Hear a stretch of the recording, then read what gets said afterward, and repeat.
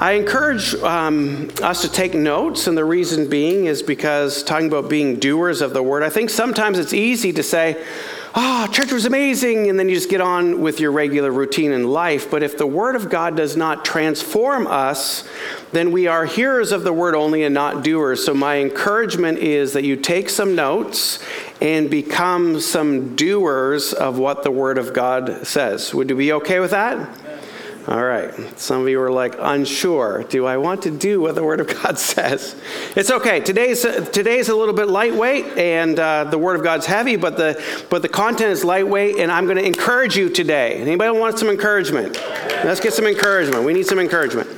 Okay, I'm going to start by reading the scripture. By the way, I've started just reading the scripture to Audra as we go to bed at night, and my wife, and I just know that there's power in the Word of God. The Word of God transforms us. So even if it's nothing like, we don't discuss it, we just read it together, and there's something that is God's doing in that. So I would encourage you, be in God's Word. Philippians chapter 2, verse 12. Therefore, my beloved, as you have always obeyed, so now, not only in my presence, but also more in my absence, here we go. Work out your own salvation with fear and trembling.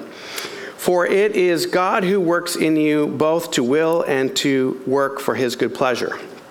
So I want us to begin looking at this of what the Apostle Paul is writing to the church in Philippi, which in essence he's writing to us. It's like Paul is writing a letter to us today, and this is why that his word is to be applied to us today. This is not just like, okay, a letter to some people back then is not applicable to us. It is. So first of all, we have to say, here's some people who are trying to be obedient, and I think the obedience, therefore, my beloved, as you have always obeyed. I think that obedience is the same obedience that we read in chapter 2, a little bit earlier, where it says that Christ, who being obedient even to death, So in other words, when the scripture says, pick up your cross and follow me, there's a sense of we're not dying per se, but we are saying, not my will, but your will be done in my life. And I know this is really hard because we tend to want to be our will to be done, right? But when we are at the place where we can say, not my will, I don't want to do it my way, I want to do it your way. How many people want to do it Jesus' way? You can raise your hand on that one. You can raise your hand. We want to do it Jesus' way. Now, it's hard because our flesh doesn't want to do it Jesus' way. The enemy doesn't want to do it Jesus' way because doing it Jesus' way is the place that we're going to find our true peace and satisfaction in life. And the enemy doesn't want us to do that. The enemy wants us to have us be depressed. He wants us to be defeated, and he wants us to move away from God's purposes in our life. Paul's saying, you have always obeyed, so now, not only in my presence, but also in my absence, so he's giving some encouragement, just because I'm not around, keep doing what he's doing. He says, work out your own salvation with fear and trembling. Now, why this is important to understand, first of all, I love that he says, work out your own salvation. You don't need to work out anybody else's salvation. You work out we have enough work to do in our own salvation, right? That you don't need to be pointing any fingers at anybody else and say, let me work out your salvation for you. Work out your own salvation. Now, here's the other thing. Work is an important word because work means there's some labor to it. There's some effort to it. It's not just say a prayer and then we're done. He's saying work it out. This work it out is not, by the way, we realize that we are not saved by our works, but we are saved for good works. We're not saved by our works, but we're saved for good works. But this idea of laboring for our salvation, work out your own salvation with fear and trembling. We're going to get into what we're working out here in a moment. But with fear and trembling. So fear and trembling, is this like you got to be afraid that you're not going to make it? No. What he's saying is you need to have a level of intentionality and awareness. So as you know, I have a newer puppy. She's not so, she's still a puppy, but she's, I guess, 5 months old now. And maybe 4 months. And we go for a walk in the woods every morning. And I've been training her to know how to like stop on my own voice command, right? So we're walking through the woods and I go, Ripley, stop. She freezes. We all stop and I pretend like I'm hearing something in the woods. Stop. And there's sometime we will hear an acorn fall, and she's still a little puppy. She still gets a little bit, well, what was that? What was that? And sometimes her hair will just start to get up on her back a little bit. But I think there's a level of a fear and trembling of really just learning to do that. It's like, stop, listen, be aware. What's our surroundings? Are we hearing what we're hearing? Do I hear the voice of our master? Am I aware of what the world's saying? Am I aware of what I'm watching? Am I aware of what I'm listening to? Am I aware of what is happening inside my soul? Stop, watch, listen. And there's a sense of like alertness, and there's a sense of attentiveness. And anybody kind of like, we were in Boston. I was with Pastor Richie and his wife, Cresslin. My wife and I were down. We were already in Boston watching my daughter play volleyball. And they were down, and we went to dinner together. But I was like, Boston's a little bit crazy. You gotta, it's not crazy. But it's very different than New Hampshire. Like, you have to watch pedestrians, you got to watch bikers, you got to watch cars who want to cut you off, you got to watch people who give you special hand signals.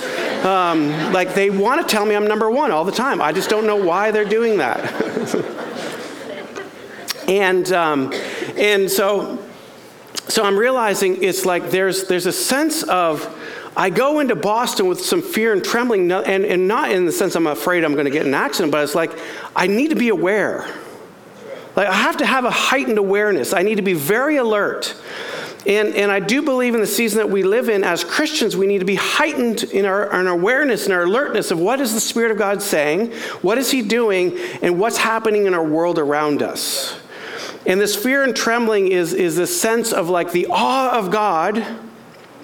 Who's God in my life? What has He purposed?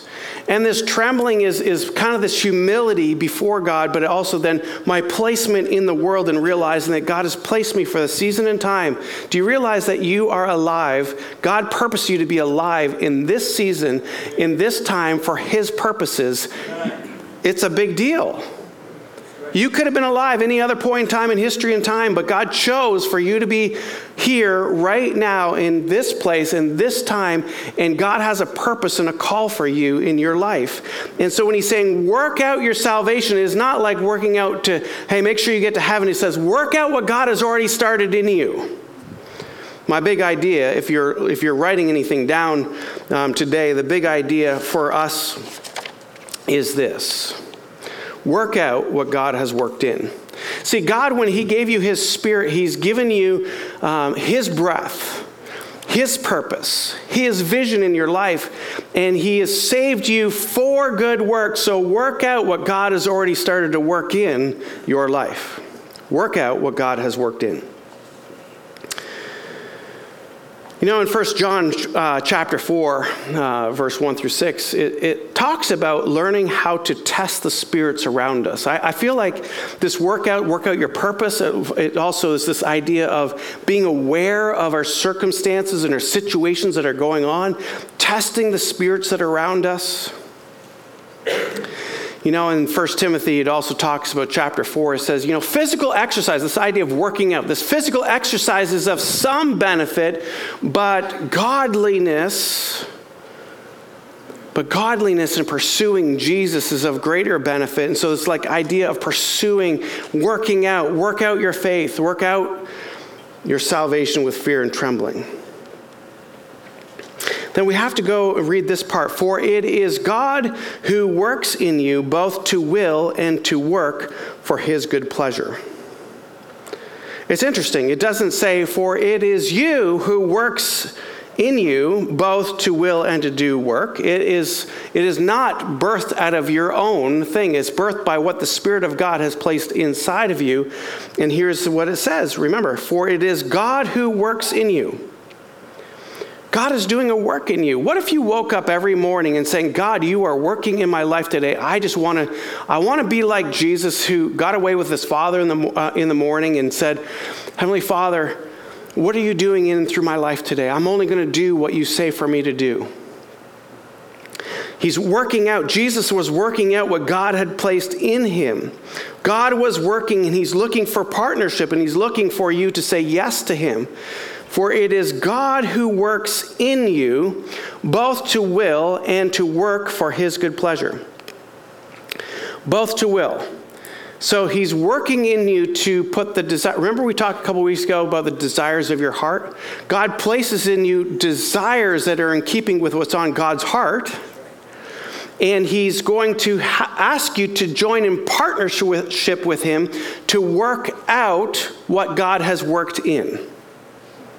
To work out, in other words, to see evidence of what God is doing in and through your life. To work out what the Spirit has done through you in your day of salvation. That he has placed something inside of you for you to work out. And God has already placed it there. So God's placed his works in you, he's placed his will in you, and for your good pleasure. Is that what it says? For your good pleasure? Well, I mean, depending on what point of view. For your good pleasure, yes, God's good pleasure. But it says not for you personally. It's not for your own pleasure. It is for God's pleasure. Isn't it interesting? Because we think sometimes the world, we talked about this several weeks ago, about how it's about me,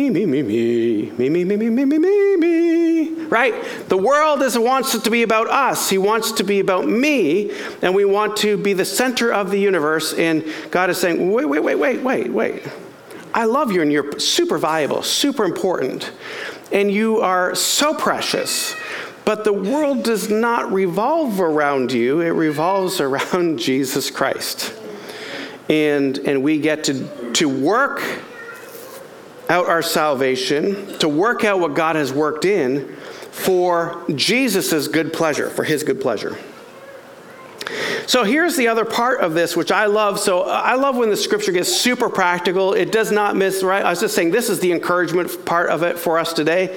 So we're going to work out what God has worked in us. That's kind of our we're going to walk out of here today saying, well, I'm going to work out this week what God has already worked in me. I'm going to say, not my will, your will be done. But here's the practical part of it. This is how it's lived out. Verse 14. Do all things. Can you say all things? All things. Not some things. Not just the days that you're feeling great. Not just the things you like to do. Do all things without grumbling or disputing.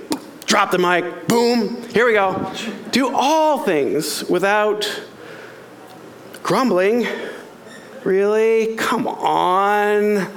Do you seriously? Oh. Again? I've already done that 10 times. I got to do it again. My boss wants that from me again. Come on. Do you realize I am better than that? I deserve more than that. Because I am the star of this company. And he wants me to do that? That's ridiculous. I will show him who's boss around here. Right? Maybe that's our inside voice. Maybe we don't go that extreme on the outside, but we do it on the inside many times, more than we probably want to admit. But here he says, do all things. Remember, you already said all. Do all things without grumbling or disputing. And here's the effect of that. That you may be blameless and innocent, children of God without blemish, in the midst of a crooked and twisted generation, among whom you shine as lights to the world.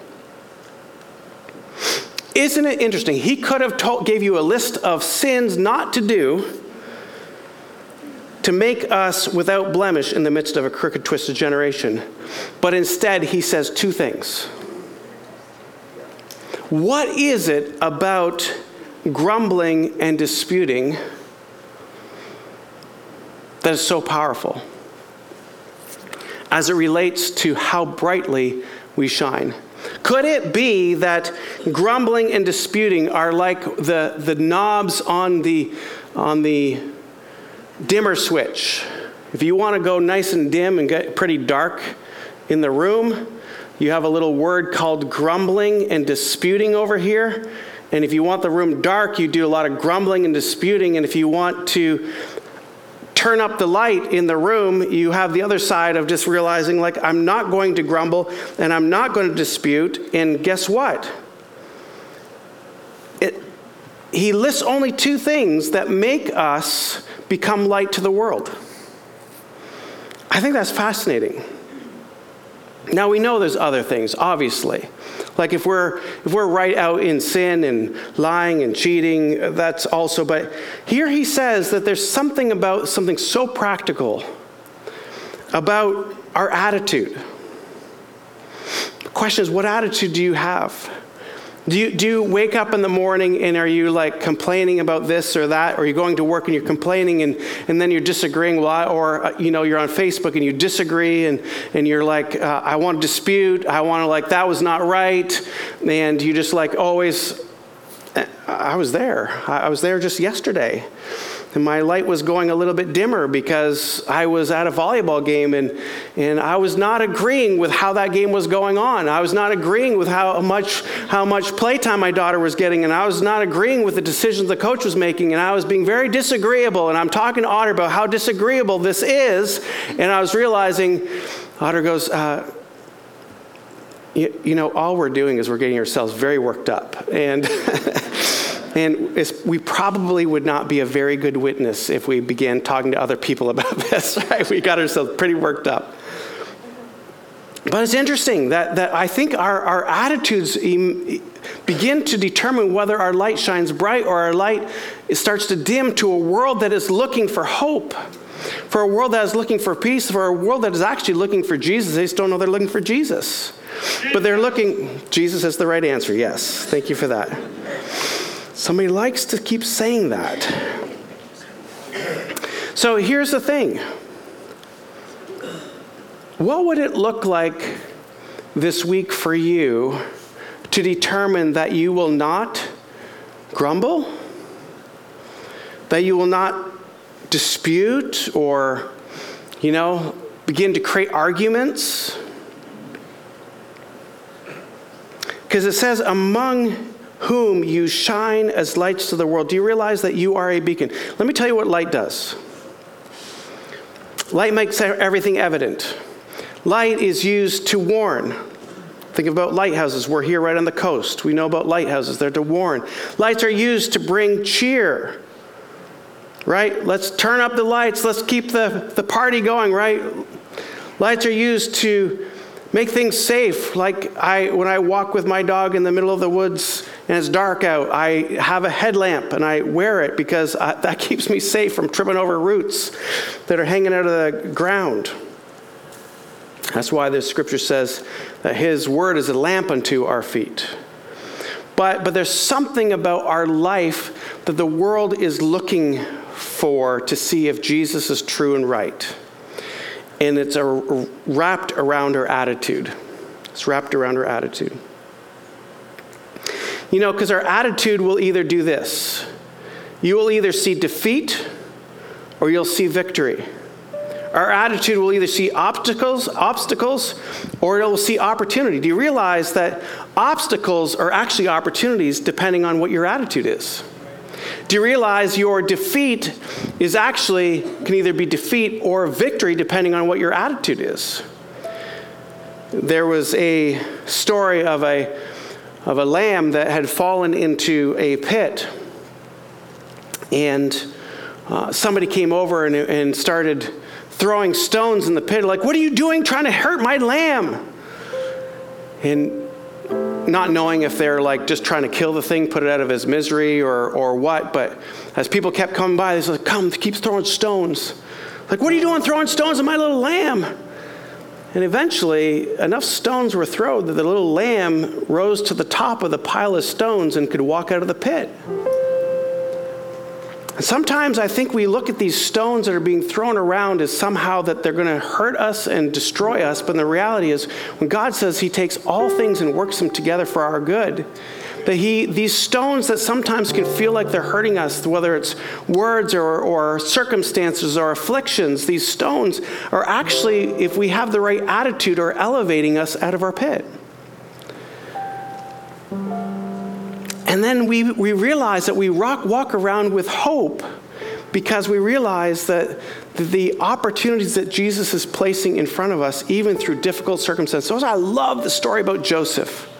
The story about Joseph, he's wrongfully put in prison. Then he gets elevated to this incredible position. His brothers sell him actually into slavery. And basically he says this, what they've meant for my evil, or meant evil for me, that God is using it for my good. And I wonder if this is the time that we need to realize that our attitude plays such an important part of how bright our life shines for Jesus. Remember that when we're working out what God is working in, our attitude plays a big part of that.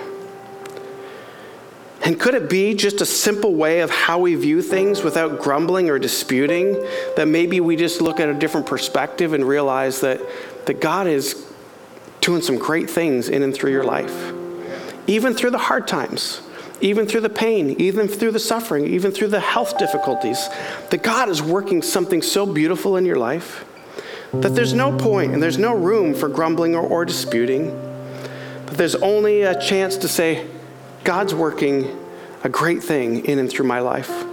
See, I want to work out what God has worked in. And I want my life to shine brightly for a world that is around me. And I need to continue to check my attitude. Because my attitude becomes the dimmer of either bringing brighter light or snuffing out the light of Jesus in my life. All through an attitude. So what will you do this week? Will you choose to have a good attitude? Will you choose to be hopeful? Would you choose to say, I am not going to grumble this week. I'm not going to be the bah humbug. I'm not going to be the Debbie Downer. I'm not going to be the, what other analogies? I don't know. And you're not going to dispute. You're not going to be the brawler. You're not going to be the contender. You're not going to be the one like, I'm going to one-up you. I'm going to figure this one out. I'm smarter than you. I'm going to show you. But instead, we are going to churn up our light by our attitude, and we're going to work out what God has worked in. We're going to work out our salvation with awe and reverence of a beautiful Father who loves each one of you. And through Jesus Christ to set you free from your past and your sin, who wants us to be actively engaged in the work of seeing this world redeemed to come back to Him. And our attitude plays a huge part in that. So I'm looking at each one of you, knowing that you are going to have a great attitude this week, right? No more grumbling, no complaining. Father, we are grateful that we can be in your house today. We are grateful that He who began a good work, you, Jesus, who began a good work in us, is faithful to complete it to the end. But we need to submit to work out what you've placed in our life. That you've placed your will in us, so we would say this week, not my will, but your will be done, Jesus. That this is for your good pleasure. That we want to be pleasing to you, a sweet aroma to who you are, Lord Jesus. Your work in our life. Father, I just pray that we would have a checkup from the neck up. That we would realize that our attitude is one as we move into this season of thankfulness, of this holiday season, that we would have a heart of gratitude, a heart of joy, a heart of peace, that we wouldn't dip into the world's ways, which is complaining and grumbling and dissension and division, but Lord, and disputing. But Lord, we would just say, those stones might actually be the things that are elevating me out of the pit.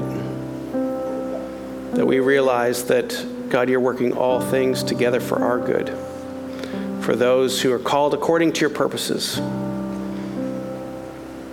those who love you. So Lord Jesus, we say we love you, and we say yes to the work that you're doing in and through our life. Let us partner with you in working out what you've worked in. And everybody said, amen. Thank you so much for watching us online. We're so glad that you joined us. We trust that Jesus has spoken to your heart and you've been challenged by his word. If you'd like to know more information about Grace Capital Church, please visit us at gccnh.com. We'll see you next time.